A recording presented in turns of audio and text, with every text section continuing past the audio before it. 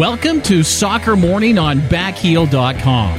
Here's your host, Jason Davis. Good morning, everybody. Happy Tuesday. Welcome in here to Soccer Morning on Backheel.com. We are audio only on a Tuesday. Don't blame us. Blame YouTube. But that's okay because it's going to be a fantastic program. We've got breaking news this morning in the world of American soccer. We will address that momentarily. Coming up on today's program, Commissioner of the North American Soccer League, Bill Peterson, in just a couple of minutes, as a matter of fact.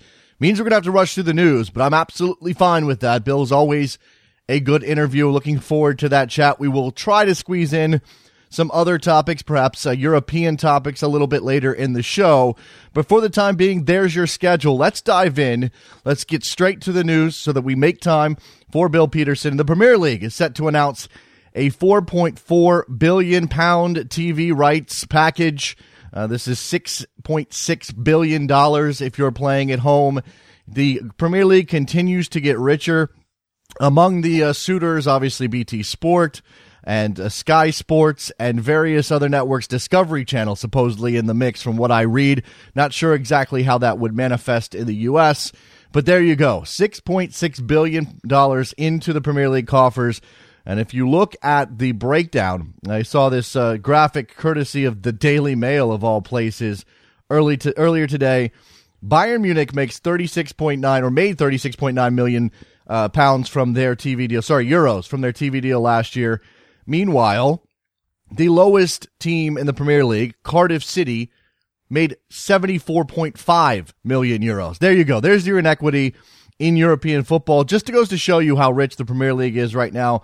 Even the small clubs are making more than some of the biggest teams on the continent. Here in this graphic as well, the disparity in Spain, and we'll have to talk about that perhaps later on. The United States U20s have their draw for the World Cup.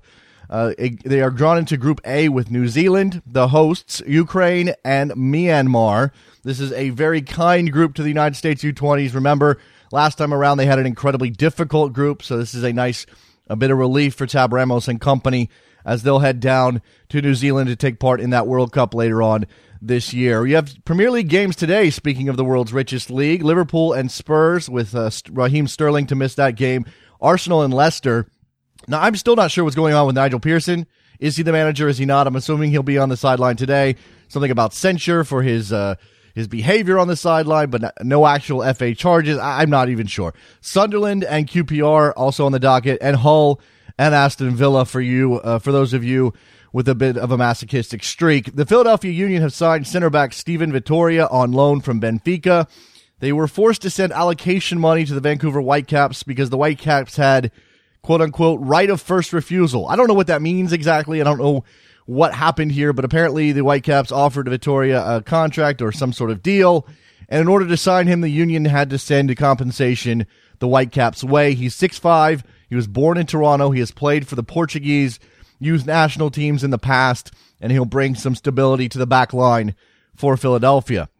FIFA presidential candidates have all been named, the ones that have been vetted and cleared based on their nominations. You have Sepp Blatter, obviously, Michael van Praag from Holland, Luis Figo, the Portuguese great, and Prince Ali bin Al Hussein, who the United States has nominated for FIFA president. A very good breakdown of what that might mean over at SI.com. Grant Wall spelling out why the United States backing Prince Ali is a big deal. And in American soccer news, and this is what broke this morning, USL Pro has rebranded itself as simply USL. They've introduced a new logo, and they have stated their intention to challenge for second division status in the United States. And that is top of mind here as we get ready to break and bring in the commissioner of the nominal second division in the United States, a league that wants first division status, the NASL. Bill Peterson joins us in just a second here on Soccer Morning, Backheel.com.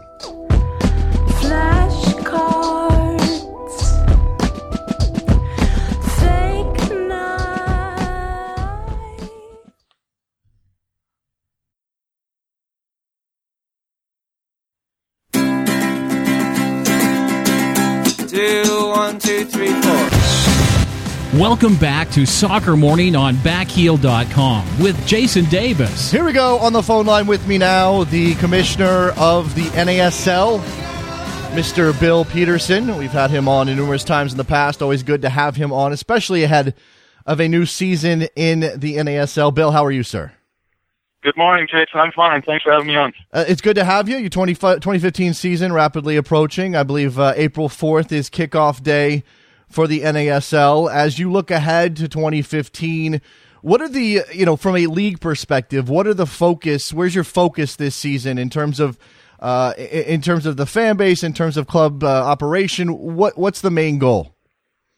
I think a lot of the focus in the off season from the front offices of our teams has been on really expanding their marketing activities and their PR activities. We've got a league that's very competitive. It's fun to watch.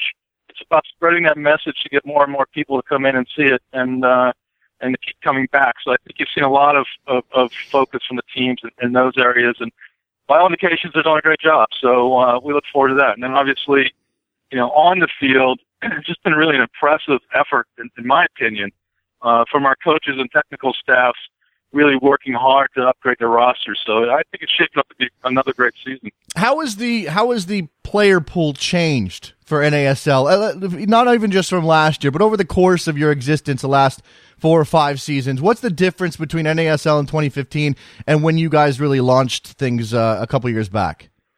Well, the teams have become more mature in their technical side, so they have more people scouting. More teams have technical directors now. The coaches have a great sense of where their rosters are and what they need to improve them. So I think there's more of a focus on how do I improve the team I have, and it's becoming more specific to the type of players they want in their systems. And then obviously there's plenty of players both in this country and around the world, and they're making better efforts to get out and find those players that can come back and improve their roster. So overall, you see the quality of play, you see the competition between the clubs continuing to improve, and that's just great for the fans. There certainly seems to be a lot of excitement in northeastern Florida with the Jacksonville Armada. That's the team that you guys have entering the league in 2015. What's going to make the Armada a special phenomenon there in Jacksonville? Well, again, it's a combination of a lot of things, but I had a chance to watch their preseason opener Saturday, and it was impressive to have 14,000 people there for a preseason game. The stadium was rocking from the beginning to the end. There were still 14,000 people there in the final whistle, which surprised me. So I think, we always knew Jacksonville was going to be a good franchise or a good club for us, and that the fan base was here. But I was even surprised at the level of affinity for the team already in the community, and people were just talking about it constantly. The media's covering it, doing a great job. And you got to give credit to Mark Frisch and staff he's put together. They've worked very hard, both on the football side and on the business side, to launch this team, launch it properly. It looks like they have a competitive team this year. We'll see once we get into the regular season. But boy, a lot of credit. And I think you're seeing more of that as we bring teams on. Indianapolis last year and Ottawa, the new teams that are coming into the league really understand, I think, the dynamics of building out a proper professional side, and they're doing a good job with it. All right, Bill, I got to ask you, and do this every single time. I drive by the proposed location of the stadium for the Virginia Cavalry on a regular basis. I would love to see that stadium there. I would love to see that team playing there. What's the current status? I get this question all the time when you're coming on. Yeah, unfortunately, the status hasn't changed. So there's a group of interested potential owners that are working on, the plans that have to be in place in order to put a team together and actually gain admission to the league. Is the process moving slower than we wish? Maybe, yes, but it's not easy to put something together like this. And they're good people. We're looking forward to introducing to the league at some point. They just have to get some work done up there and move the process along. So we're all hopeful that will happen sometime soon, but there's really no timeline for it right now. What's the timeline on Oklahoma City? Is that still a 2016 launch? That's what we're focused on. We'll see. These things, they're never as easy as one would think, and there's a lot of work that has to go into it and a lot of things that have to be agreed upon before we decide to go forward. And again, it's another group that's working very diligently to put together what is a really super plan. And hopefully they'll get that done in short order, and we'll be able to go. But until everything's finished, we really can't project when a team's going to play or if they're going to play.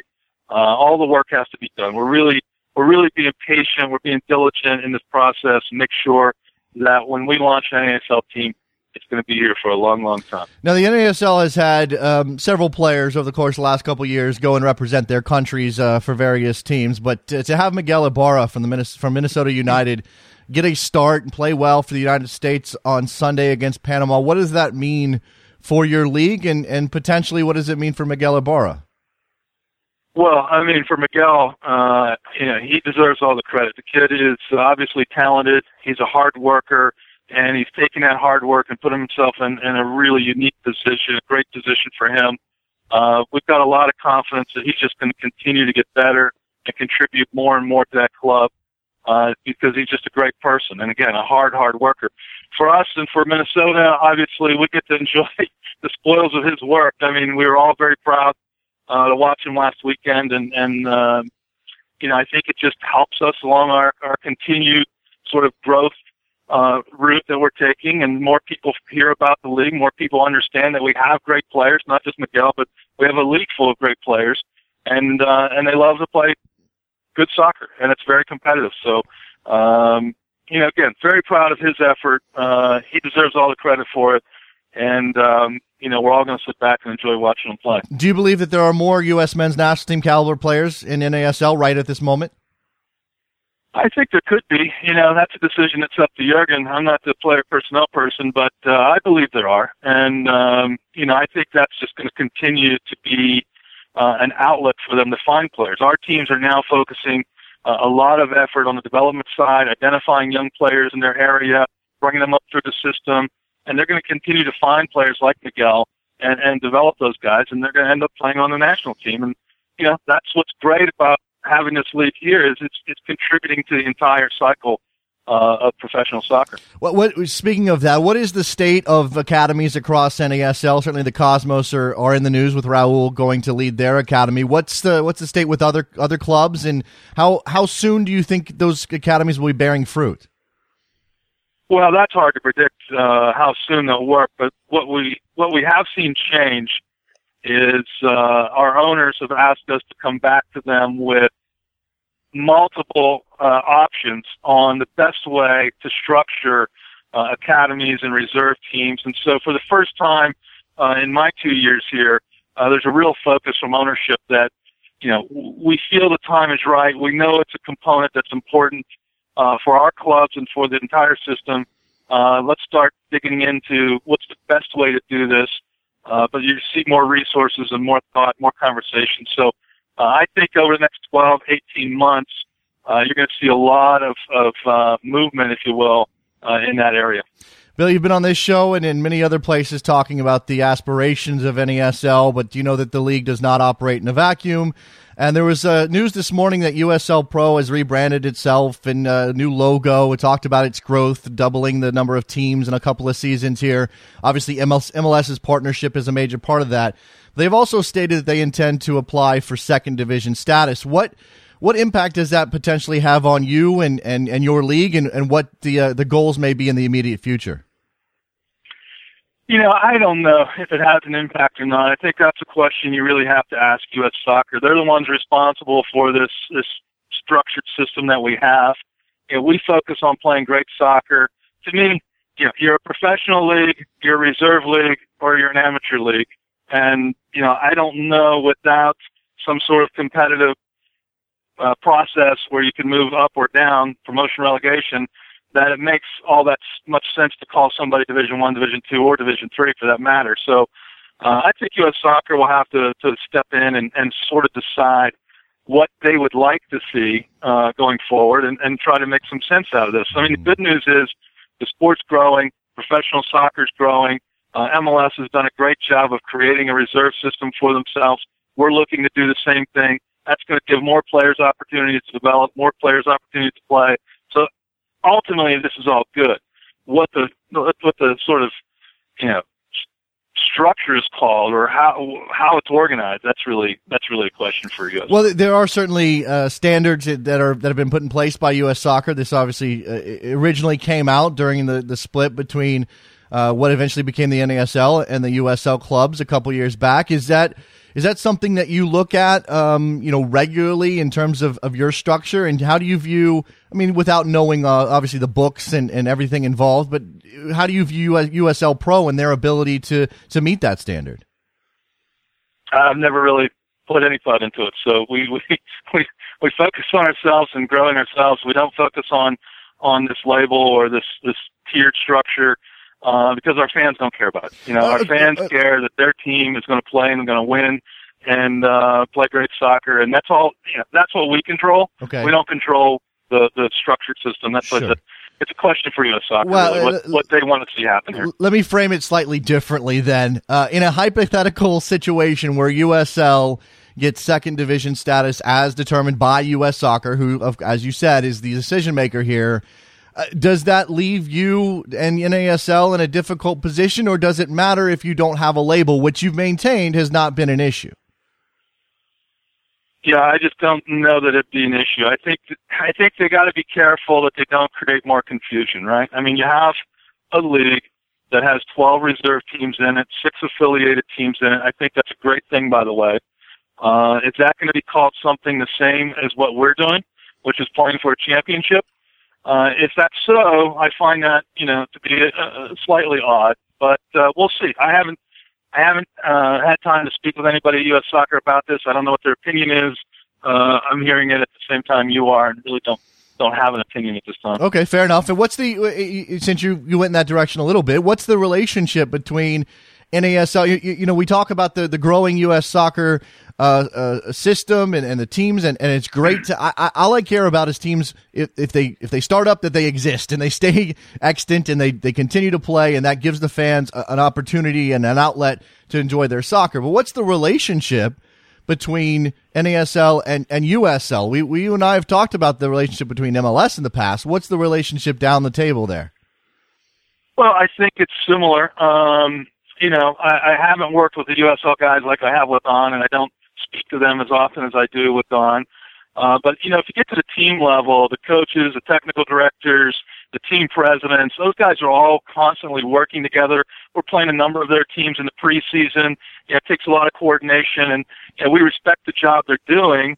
But in a sense, because they lean towards being this reserve league, we don't have as much interaction with them as we might with MLS and U.S. Soccer. Fair enough. In terms of the interaction with MLS and just being part of a market that includes MLS, and in a couple of places, well, certainly in Florida, you have several teams that are around an MLS club in Orlando City, and you have New York in terms of the Cosmos. What would an MLS work stoppage mean for NASL, or how would you view that? Would it have any advantages to your league, or would you view that as something completely separate? I think it's a negative if there's a work stoppage. It doesn't help professional soccer. No scenario really helps us. We're not involved directly or indirectly with it.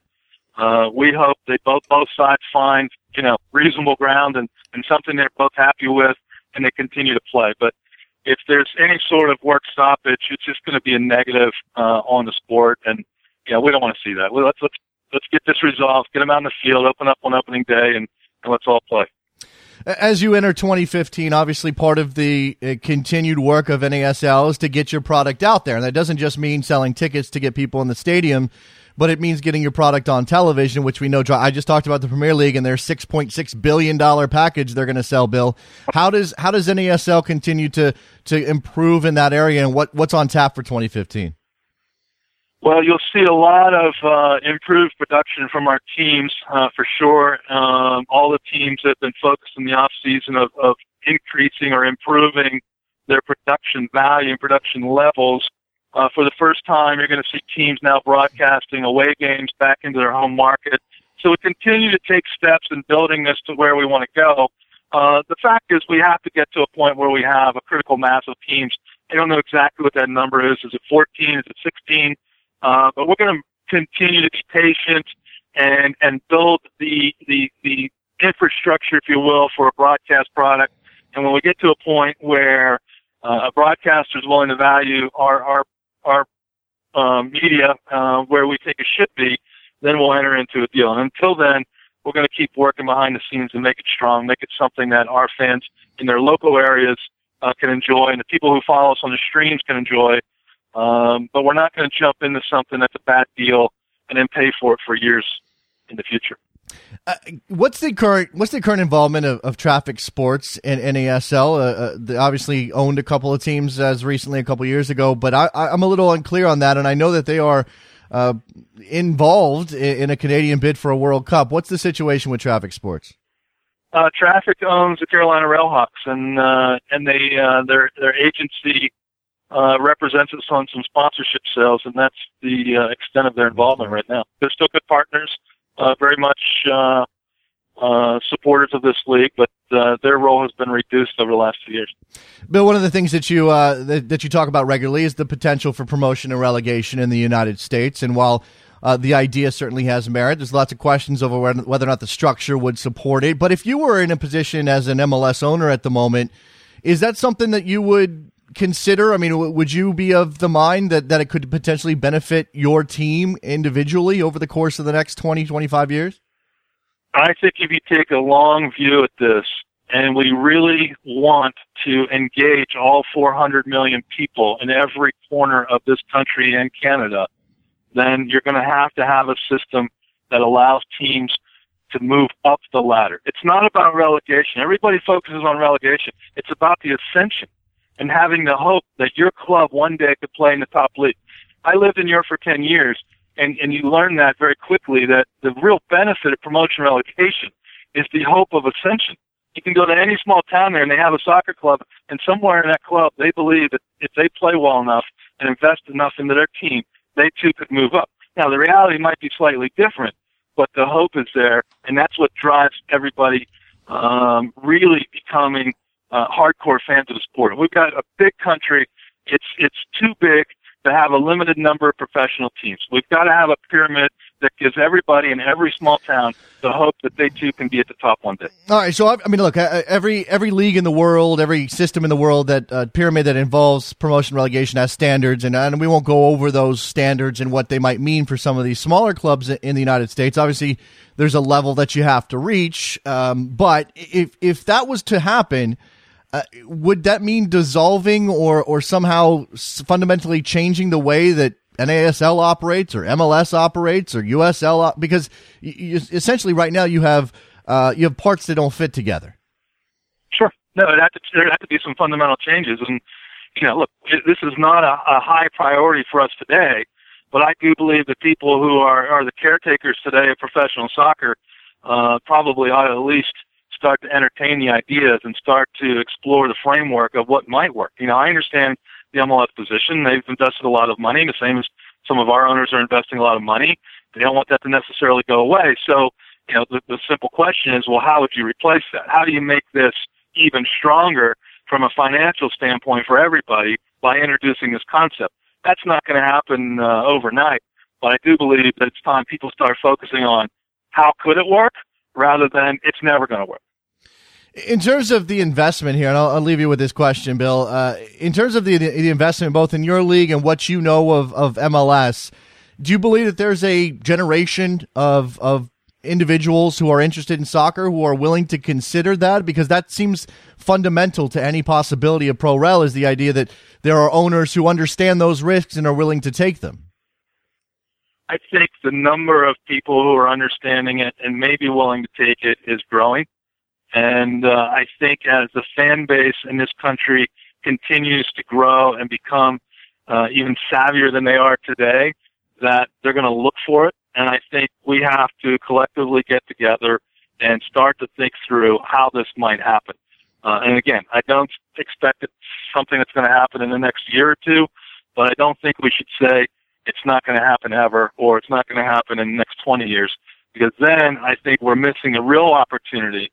All right. I mean, the economy in this country is so massive, and we're just scratching the surface of it right now.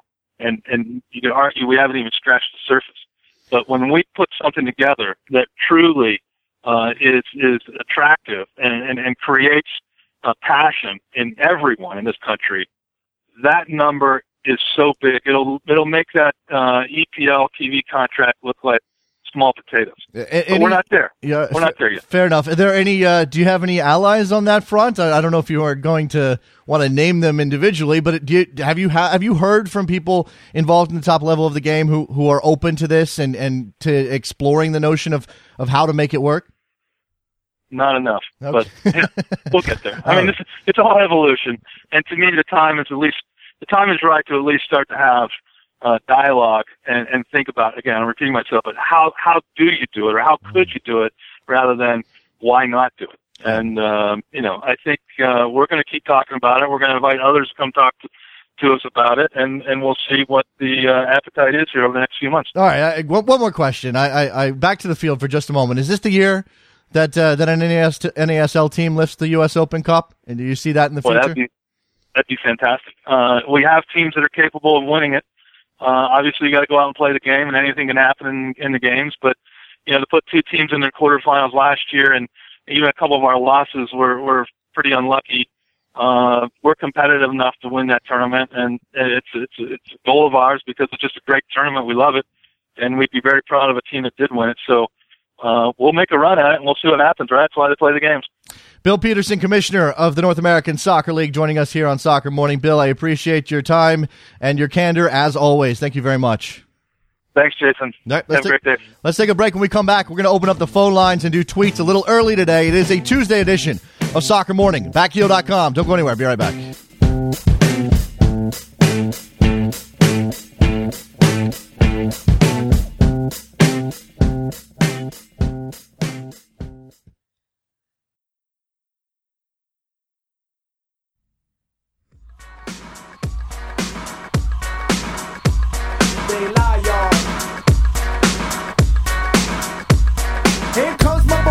Welcome back to Soccer Morning on Backheel.com with Jason Davis. Here we are back on Soccer Morning. Thanks again to Bill Peterson for joining us. Always fascinating to chat with Bill Peterson. And look, I like the guy and his availability. He comes on, he talks about the issues facing his league. He talks about a wider American soccer structure and how we all need to work together. But his appearance on this show and the USL news this morning, and we'll recap that here in a minute, just goes to it goes to focus attention again on how the American soccer quote unquote pyramid, which we know does not exist in any fundamental way, is, I don't know, effed. I don't know what, give me a better word. I'm sorry. Hide your kids' ears. Cover your kids' ears. It's a mess. Say it that way. Now, I don't know that there's a whole lot of blame. You could argue that when the NASL split from USL a couple years back, that caused a rift that is now being manifest in the way that the USL is approaching things versus the way NASL is, and obviously MLS at the top. We assume MLS at the top. NASL has designs on that spot. I'm of the opinion they have a long way to go. I'm sure they think they have a long way to go, but that's their aspiration. So when you hear a discussion like that, what do you make of it? What do you make of USL today and their news? USL Pro has rebranded itself as USL. They've introduced a new logo. And perhaps more important or most interesting out of that news is that they intend to apply for second division status to U.S. soccer later this year. Now, there are standards, and I need to pull those up. We need to go over those. What do you make of this news? And again, it's awfully easy for NASL to sort of stay above the fray. We're not involved in that. We don't really think that there should be division status given to leagues if there's no promotion or relegation. I suppose that's fair. But I do think that they would take a hit. If it's MLS's Division 1, USL's Division 2, where does that leave NASL? As a rogue league? 347-756-6276 is your phone number. Hit us up on Twitter at Soccer Morning. I'm fascinated by this. It continues to be something that I think holds U.S. soccer, American soccer back. Canadian soccer too, which is sort of a casualty of the whole situation more often than not. I think it'd be easy to say, and there were some comments out of, I can't remember who made the comments this past week, but some player Some Canadian player said that MLS doesn't really care about Canada. I don't think they're necessarily wrong about that. Should they be? How does NASL take on Canada differently than MLS does? 347-756-6276. Lots of tweets about this morning. Bill drives traffic. This is another, and that's no pun intended, by the way. I just realized what I said. Bill Peterson gets people listening.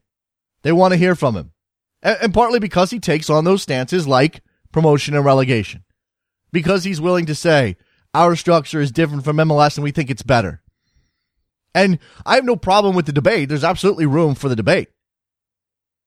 It's just a question of when can NASL reach a point where their challenge is more than a name. And you look at the number of teams in the league, the markets that they inhabit, the struggles to get on television, and all of those things are things that have to improve in order for NASL to rise up and be a challenger to MLS. Meanwhile, again, USL doing things. If that's effectively a reserve league, if half the teams in that league are MLS affiliate reserve teams, does that merit second division status? NASL also has this issue of clubs leaving their league to go try for MLS. San Antonio may do that. Minnesota may do that. I don't know that Minneapolis can support both. They're going to try to do it in Atlanta, I guess. I don't know what the future of the Atlanta Silverhawks is. But it has to be up in the air with the new Atlanta team coming into MLS. Tyler in Virginia, what's up? What's going on, Jason? You know, American soccer's going on, Tyler. It's always going on. Yeah, tell me about it. I mean, I think the one thing that I just wanted to highlight was, the fact that this just looks bad for all U.S. soccer. Like Commissioner Peterson was saying, I don't really see how they can kind of let this whole situation fester for a long period of time because, just like you said earlier, the situation is already kind of negative given the just lack of go ahead, Tom. You know what I mean? Just fluidity between USL Pro and ASL and then up to MLS. So, I hope to, see a resolution sooner rather than later. What define resolution, Tyler? That gets to the heart of the problem. What exactly is a resolution? MLS does their thing. They're growing the league as they see fit. Lots of issues with that, by the way. And obviously a potential work stoppage would be a major blow to Major League Soccer and their momentum. But thanks for the call, Tyler. What exactly is a resolution? And whose responsibility is it to figure out a way to get along and work and find a way to integrate? MLS said to USL, hey, we can support you and you can take on some reserve stuff for us. This is a great idea. Okay, now we're partners here. NASL, meanwhile, is making their own way. So what responsibility does MLS have to NASL and vice versa? 801, you're on the air. Hey, Jason. This is Preston from Utah. What's going on, Preston? So talking about NASL and USL Pro and stuff, first of all, I thought it was really cool how USL rebranded.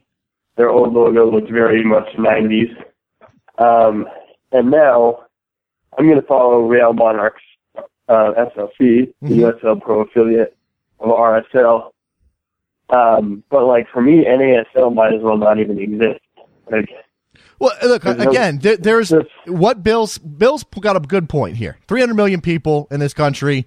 Lots of towns that are underserved by professional soccer. Lots of towns that have some sort of market. Now, the issue for lower division soccer in this country, and even for MLS in certain places, has always been how do you reach those people? How do you get them to consistently come out and watch your product? How do you figure out a way, because it's difficult to build a stadium, how do you get them to come out and watch soccer at a high school football venue? How do you get them to come out and how do you grow a club when you're working with so many handicaps from the very beginning? And as I said to Bill, my concern has always been for teams to just exist, just continue to be something. Don't go away. Don't disappear. That's why I hate relocation. That's why it's any chance that any team might fold is a mini tragedy for American soccer, because you You can only burn fan bases so many times before they're going to stop coming out. No, I agree. It's just that, out here, the closest NASL club is, they're expanding in Oklahoma City. I think that's going to be the closest to the Mountain West region. And I'll follow, obviously Miguel Ibarra is a big name in NASL. I follow a little bit of Minnesota United because of him. And, I log on to NASL.com every once in a while just to see what's going on. Well, yeah, that's more than a lot of people do, Preston. That's true. That's more, true. Like you got, and the Real Monarchs are going to be right there in your backyard. There's some of these teams are not necessarily, obviously we've got the MLS teams that are all sort of right in the backyard of the MLS club. There's a reason for that. Thanks for the call, Preston. I got to move on. There are other places where USL has teams and where it makes sense to have teams. In Oklahoma City, again, I don't know what the NASL future is there. In Austin, in St. Louis, and I'm missing a ton of USL teams here. But NASL has an opportunity to fill a niche as well. It's whether or not all of these things can work together in some cohesive way that actually benefits USL. This is no slight on Bill Peterson, who is working with what he's got, but it is easy for people like Don Garber, Bill Peterson, Tim Holt to say, we need to all get along and figure out how to make this the best soccer market possible and look at the potential that we have. It's unlimited. Fine, keep saying that. But until I see some sort of move in that direction, it's just a bunch of words. 904, you're on the air. Hey, Jason, how you doing? This is Jake. What's up, Jake? Hey, it's just been a hell of a day. I'm just kind of catching up and waking up to this. But I listened to Bill for most of his interview, and I just think I can tell that he's he's maybe kind of a little bit upset about the whole USL trying to get into Division II. And I think it's because most of these teams in USL, now I'm not talking about the reserve teams from MLS, but maybe the older teams that have been around, the Rochesters, the Charlestons, all those teams, because I'm looking straight at the sanctioning, the standards that are required to be a Division II league, and you can't tell me that all those owners for Rochester, for Charleston, I'm blanking on most of those teams. Big questions there. Absolutely big questions there, but I'll say that mean $20 million in principle that those owners have to meet. I understand. Is that actually true? Those are the standards as I understand them. Now, Jake, the other thing that, you're talking about USL. I wonder about NASL, and I failed to ask this directly to Bill, and I apologize for that, an oversight on my part. But I'm not sure NASL meets those standards either, and I'm not just talking about in terms of the financial backing of the individual clubs. But if I'm not mistaken, U.S. Soccer has required that a second division cover 3 of the 4 American time zones. And as I'm looking at the NASL league right now, they don't have anybody in the Western time zone. They don't have anybody west of the Rockies. Now, I don't know, is Edmonton in the Rocky? In the Mountain time zone? I don't know. Maybe that counts. And there's a certain level of teams that have to be in the United States, 75%, I believe. And then there's those financial standards. And again, I don't have them in front of me, so I apologize for not referencing them specifically. But there is a question. I do right now. Okay. I'm looking at them. Well, Jake, there is a question over whether anybody can meet those standards. And even then, as Bill said, this is a salient point. Why does it matter? If you're not moving teams between divisions, why does it matter? What import does it have on your league or on your operation if you're called second division or third division or fourth division? Now, the only thing that you have to be sure of if you're the NASL is that you maintain U.S. sanctioning, period. Because otherwise, you're outside of FIFA guidelines, which makes your players ineligible for international competition, and then you have a mass exodus. So I think that's an issue for NASL. I think they're going to be sanctioned. It's just whether or not they care to be sanctioned second division, third division, fourth division.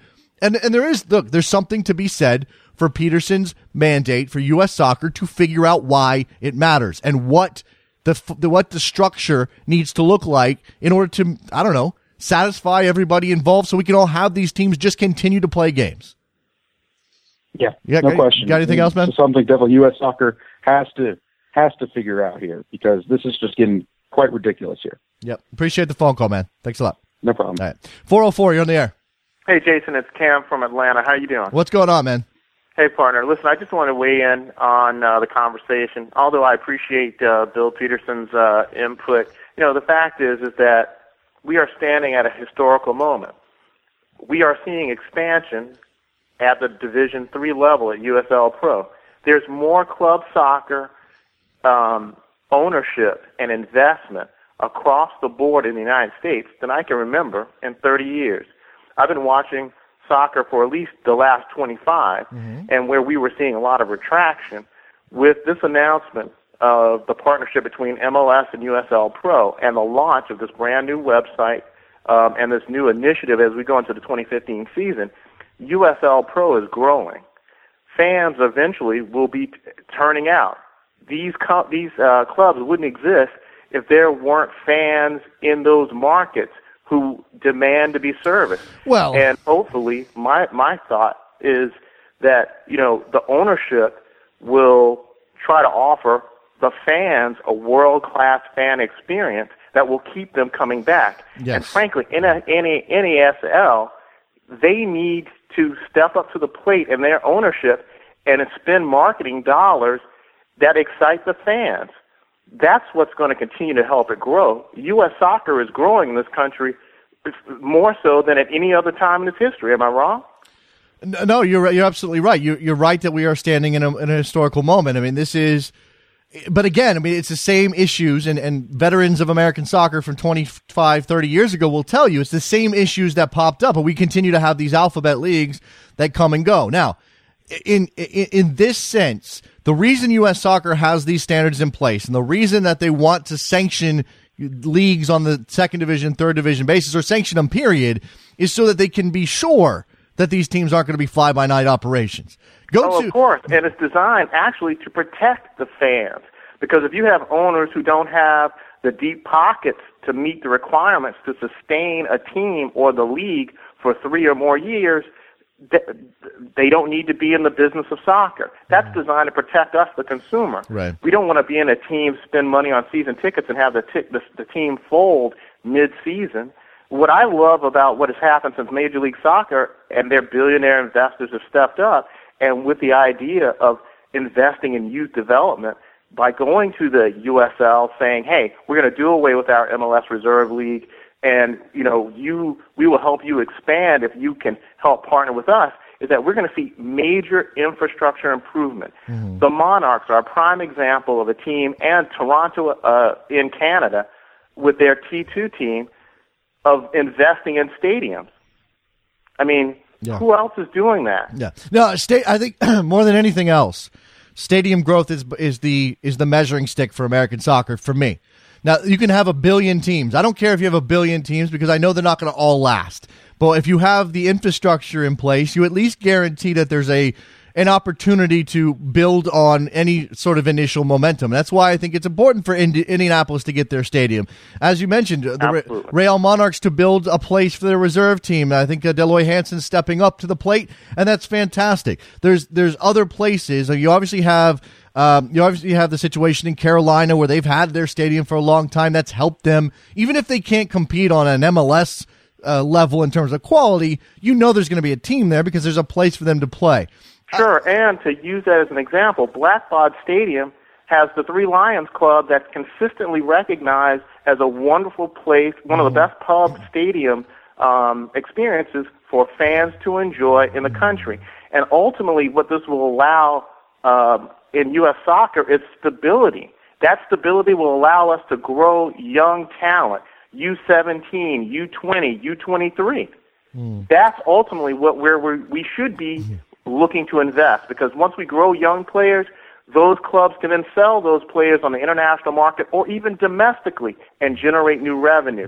That benefits the club, that benefits the fans. Now the guys on the national team we can see playing here in one of the in the U.S. soccer pyramid. To me, that's win-win, Jason. Yeah. I mean, Scott. I mean, Steve. Thank you so much, man. I really appreciate what you're doing. But those are, to me, when I see investment and growth, I think it's a positive thing for U.S. soccer. Okay. Thanks a lot for the phone man. call. Have a good one. There you Take go. care. Just to clarify on the time zone requirement for D2, this is from our friend Neil Morris down in North Carolina.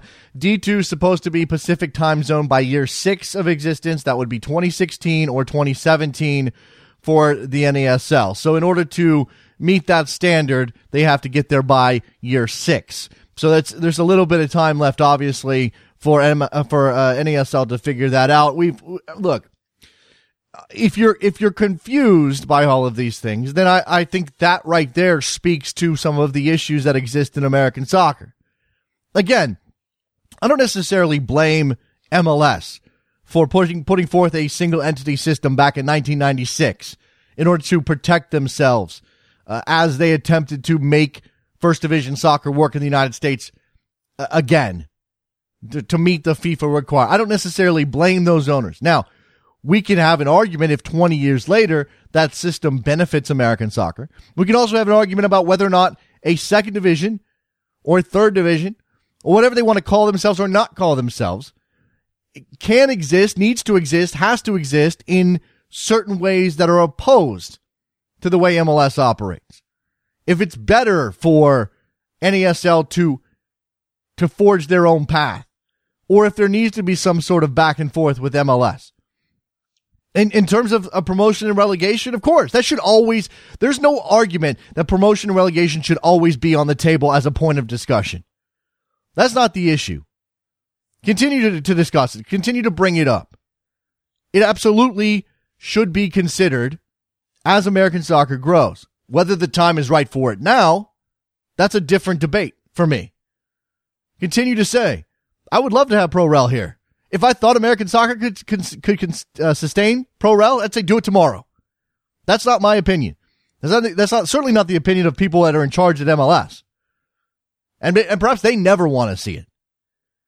And again, the question I asked Bill Peterson about the current and coming and the owners that are coming into the league, the younger ownership groups who have entered MLS recently, whether or not they would be open to the idea of promotion relegation. I think that's an important one because you're going to need some sort of group that would vote in favor of that in order to make it. It can't happen one day and magically snap your fingers. If FIFA came in and said, we're going to pull your sanctioning as a league, if you don't institute Pro-Rel, okay, maybe it would happen. FIFA's not going to do that. It is actually, and so that's sort of addressed, perhaps not the issue of Pro-Rel, but some of the differences in the way MLS operates are addressed in that column I discussed about, or I mentioned about from Grant Wall, at Sports Illustrated in regards to U.S. soccer backing Prince Ali in the FIFA presidential FIFA presidential election. Because if you are fearful of retribution from Sepp Blatter, should he win, then maybe those dominoes start to fall. If Sepp Blatter's pissed that U.S. soccer nominated Prince Ali for FIFA president, and then he goes on to win, as I expect him to, then you wonder about retribution. Maybe FIFA starts to put pressure on MLS to change the calendar or change the way that it's structured because of contracts or changes just anything. Anything that MLS does differently that is outside the norm. If they start to put pressure on MLS for those issues. And again, the reason FIFA, when anybody calls FIFA into the discussion about the way MLS operates and how it violates certain FIFA laws, remember that the CBA supersedes those issues. As long as there is a union of MLS players who collectively bargain with the owners on those issues, FIFA does not have the grounds to come in and say, you're not doing this right, we're taking away your sanctioning. Because even FIFA has to respect on some level the national laws of the countries in which they provide sanctioning. They can't just run around the world saying, you're not doing that the way we want you to, if there are laws in place that dictate those relationships. 347-756-6276. You got thoughts on this? You want to jump in? Again, I want to see NASL grow and succeed. Because a stronger 1A division, 2 division, whatever you want to call it. Here's the problem. This is why we need these names and these designations, so we can actually have a discussion. Because then you have to bounce around different ways of identifying. But American soccer definitely needs a strong league like NASL that's playing in not only major markets like New York, but in mid-level markets like Jacksonville. MLS is never going to go to Jacksonville. It's just not. There's a certain build-out to MLS. Whether it's 24 or 30, I don't know yet. I think 30 is unwieldy, and they should be very careful. And if they do that, then we're talking about league structure and 2 different divisions and playing within two different conferences and playing only within your conference during the regular season. That stuff is for down the road. And MLS may head in that direction. But MLS is never going to Jacksonville. MLS is never going to Oklahoma City. Well, maybe not. I guess they do have an NBA team. Somehow they pulled that off. No offense, Oklahoma City. So there is room for this league. Absolutely. No one's questioning that. The problems that we come to, and again, this is stuff that's been happening for 30 years, is that there's always infighting. There's always turf wars. There's always provincial attitudes about who should be in charge and who should be dictating what. We do it this way, they do it that way, our way is better. And then we end up cannibalizing each other. Or be in a rush to fill out a league roster of teams. Owners are giving clubs who don't deserve to have clubs, who don't have the financial wherewithal to support those clubs. I pulled up the defunct American soccer clubs page on Wikipedia, the list. Now, some of these go back, 80, 90 years. Some of these are NASL 1.0 clubs, which you may or may not want to consider. But certainly back then, there was a rush to expand, giving teams to owners who didn't have enough money, operating for a year or two, then having to move or fold or join up with another team just to stay involved. But there's, just in the last 20 years, a litany of clubs who have come and gone at the lower division, and you had 2 in MLS. Because somebody acted stupid, because there wasn't enough money, because they didn't know how to market correctly. All of these issues are still in play. Yes, the market is growing. Yes, we're now watching the Premier League, and millions of people are watching the Premier League, and MLS ratings are slightly growing, and there's a lot of demand for MLS expansion teams and demand for NASL expansion teams. That doesn't mean it's all gone away, and it all can't happen again. Plenty of teams have had 10,000 people in their stadiums every week and still folded. That still happened. 503, you're on the air. Hey, this is Matt. How's it going? What's up, Matt? Hey, I just want to say real quick, first off, I totally share your skepticism about, how realistic pro really is anytime in the short term.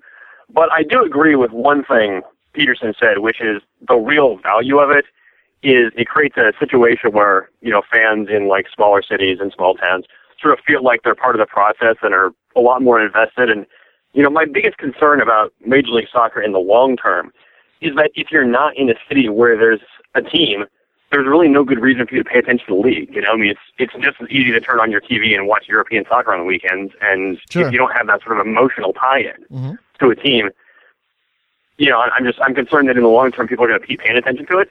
And so I don't know. I still feel like if there's a way they can integrate the lower divisions in somehow, in like the postseason or something, I think that has a lot of value. Maybe don't look toward the Pro L model. Maybe look toward, what we do with college sports. I don't know, where you've got, some leagues that we know are better than other leagues, and that's okay because at the end of the day, they're sort of all competing in the same system. I don't know. But it just seems like they've got to find a way to make that work. Well, okay, look, by the way, I've pissed off everybody in Jacksonville, so apologies to Jacksonville. I just mean that in terms of what's happening now with MLS, they're already at 22, 23 teams very shortly. Should Miami come together, San Antonio's in the mix, Minnesota's in the mix, Sacramento's in the mix, and I said they're never going to Jacksonville. I didn't mean that Jacksonville's not an MLS market. I meant by the time MLS gets around to the notion of Jacksonville at this point, There's going to be 30 teams in the league already, or there'll be 26, and there won't be room for. That's Jacksonville needs to calm down a little bit. I apologize for dissing your city, but I just mean in practical terms, it's unlikely. When we talk about the notion of fans being involved and needing that emotional connection, the issue is obviously trying to sell what is not a quote-unquote major league product. And you can argue about MLS and whether it's major league or not if you want, but it's certainly the top level in this country. It's the issue of selling that product to people who are not used to it. Even people who live in the vast swaths of the country that don't have NFL are watching the NFL, right? Right. And why are they doing that? Because that's the top level. There's nothing else. They don't have a team for 6 hours, or they'll drive. People from Nebraska will drive 6 hours to get to Kansas City to watch a game. MLS probably is never going to get there. So you're right in the sense that there needs to be a local engagement. Do you honestly believe that people in smaller, and I'm saying non-NFL size markets, non-major markets, need to know that their team can one day reach the top level in order to be invested in that team? I actually sort of do feel like that. I mean, not necessarily in the sense of playing the top division. I mean, I think it's fine to say, hey, MLS, you can go and do your single entity thing, and that's great. And NASL, hey, do your Wild West, we don't have salary caps thing, that's great. I think that's fine as long as at the end of the day, the fans feel like, there's some way that we have a chance, that you can have sort of like the Boise State syndrome where, yeah, we're playing in this crappy conference and everybody knows our conference is pretty weak, but if we win all our games, at the end of the year, we get a shot at the big boys. I wonder if rather than talking about pro-rel, what we shouldn't be talking about is scrapping the MLS playoffs and trying to find a way to have a unified playoff system. Let the leagues do what they want to do. Let the regular season be what it wants to be, but sort of pull everybody. Because, the one thing we've seen in U.S. sports historically is that every time, with baseball, with football, with basketball, every time a lower league, if they survive long enough, if they can get through 20 years and people are actually paying attention, eventually the fans demand that you find some way to pull all this stuff together, because American fans don't seem to want to put up with separate leagues just doing their own thing forever and then having this sort of unsatisfying end of the season where you can never really say who was the best team. So I don't know. I mean, I just feel like if NASL survives, eventually they're going to have to deal with it. And maybe they won't. Maybe NASL will be gone in 5 years. Well, again, I think this is the question I asked earlier. What responsibility does MLS have to NASL and vice versa? Obviously, NASL is aspirational. Right. They want to charge up, the relevant scale and make people pay attention to them. So therefore, do you put the impetus on NASL to figure out how to make them inject themselves into that conversation on a national basis, or do you say, well, MLS has a responsibility because of how soccer operates around the world to somehow integrate themselves with NASL, even if it's, as you said, everybody does their own league season, the teams stay static, but we have some sort of integrated playoff at the end of the year.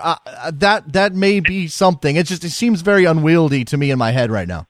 Yeah, I mean, I don't think MLS is ever going to want to do it. I think MLS wants to do the NFL model. I mean, I think that's what they truly want to do, and they want for people to be following teams that are 6 hours away from them. I just don't think that's realistic.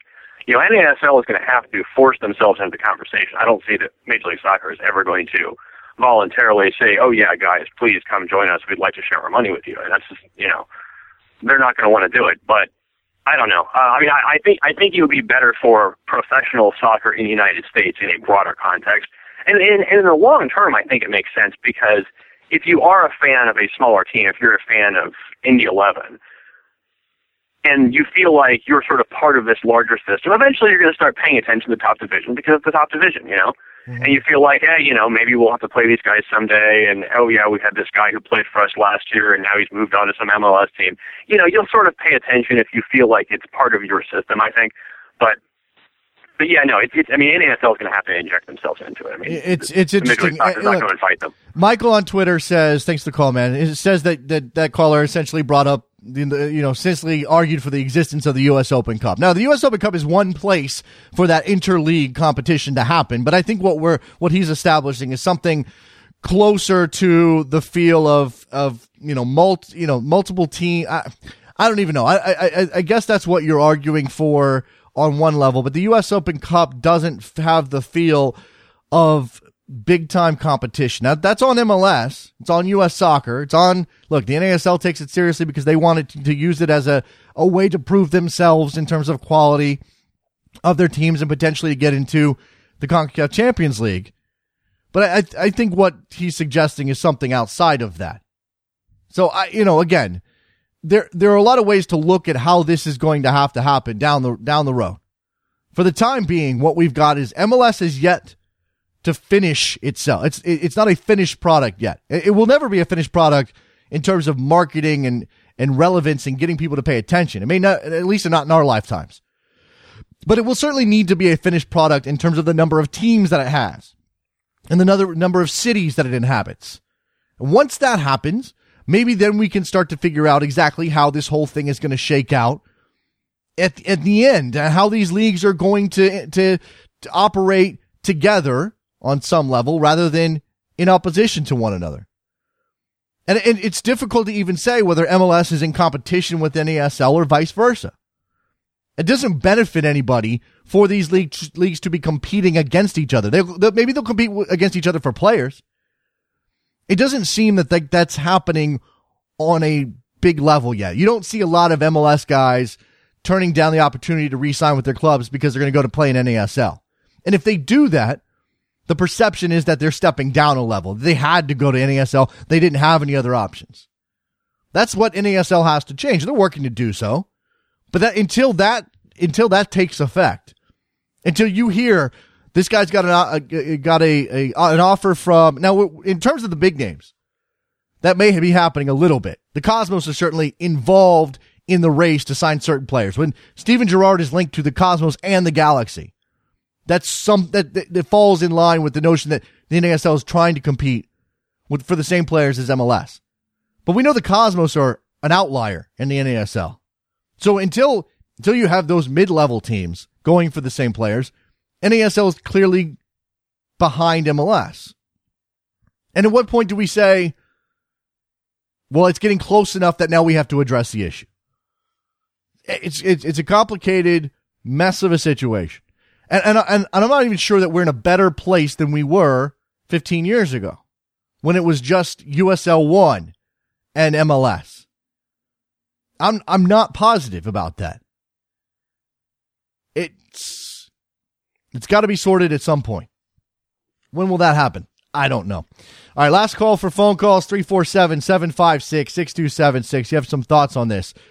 What we can establish and what we can all agree on is that there are lots of soccer fans in this country, many of them who would like to have their own team in their backyard, somebody that they can support. The ultimate question is whether or not they would continue to do so after some initial excitement over the arrival of a team, if that team does not have the ability to move up into the top division. MLS clubs, are they, because they are protected from relegation, are they less likely to do the right thing to improve their teams? Are owners less likely to spend money? There are certainly in this league owners who are reticent to shell out the cash because they're just dumping it down a hole. If they had relegation hanging over their heads, what would they do? It's a fundamental question here. And I think a fundamental question for American soccer fans continues to be whether or not, in order to compete on an international level with the rest of the world, meaning in order for American soccer to be on the same level as England or Spain or Italy or France or even Brazil, we have to have pro-rel. Is it an imperative to have pro-rel? That's your question. Write down your answers and call me tomorrow. We will do that. We'll take all of those tomorrow. Thanks again to Bill Peterson, Commissioner of the NASL, for his time today. Go to backheel.com/store, buy a mug and a t-shirt, and then go to 3nail FC and buy a Soccer Morning t-shirt exclusively at 3nailfc.com. Thanks to all the callers today. You guys were brilliant. Follow us on Twitter at Soccer Morning. Hit us up on iTunes with a rating and a review, and we'll talk to you guys tomorrow. Bye.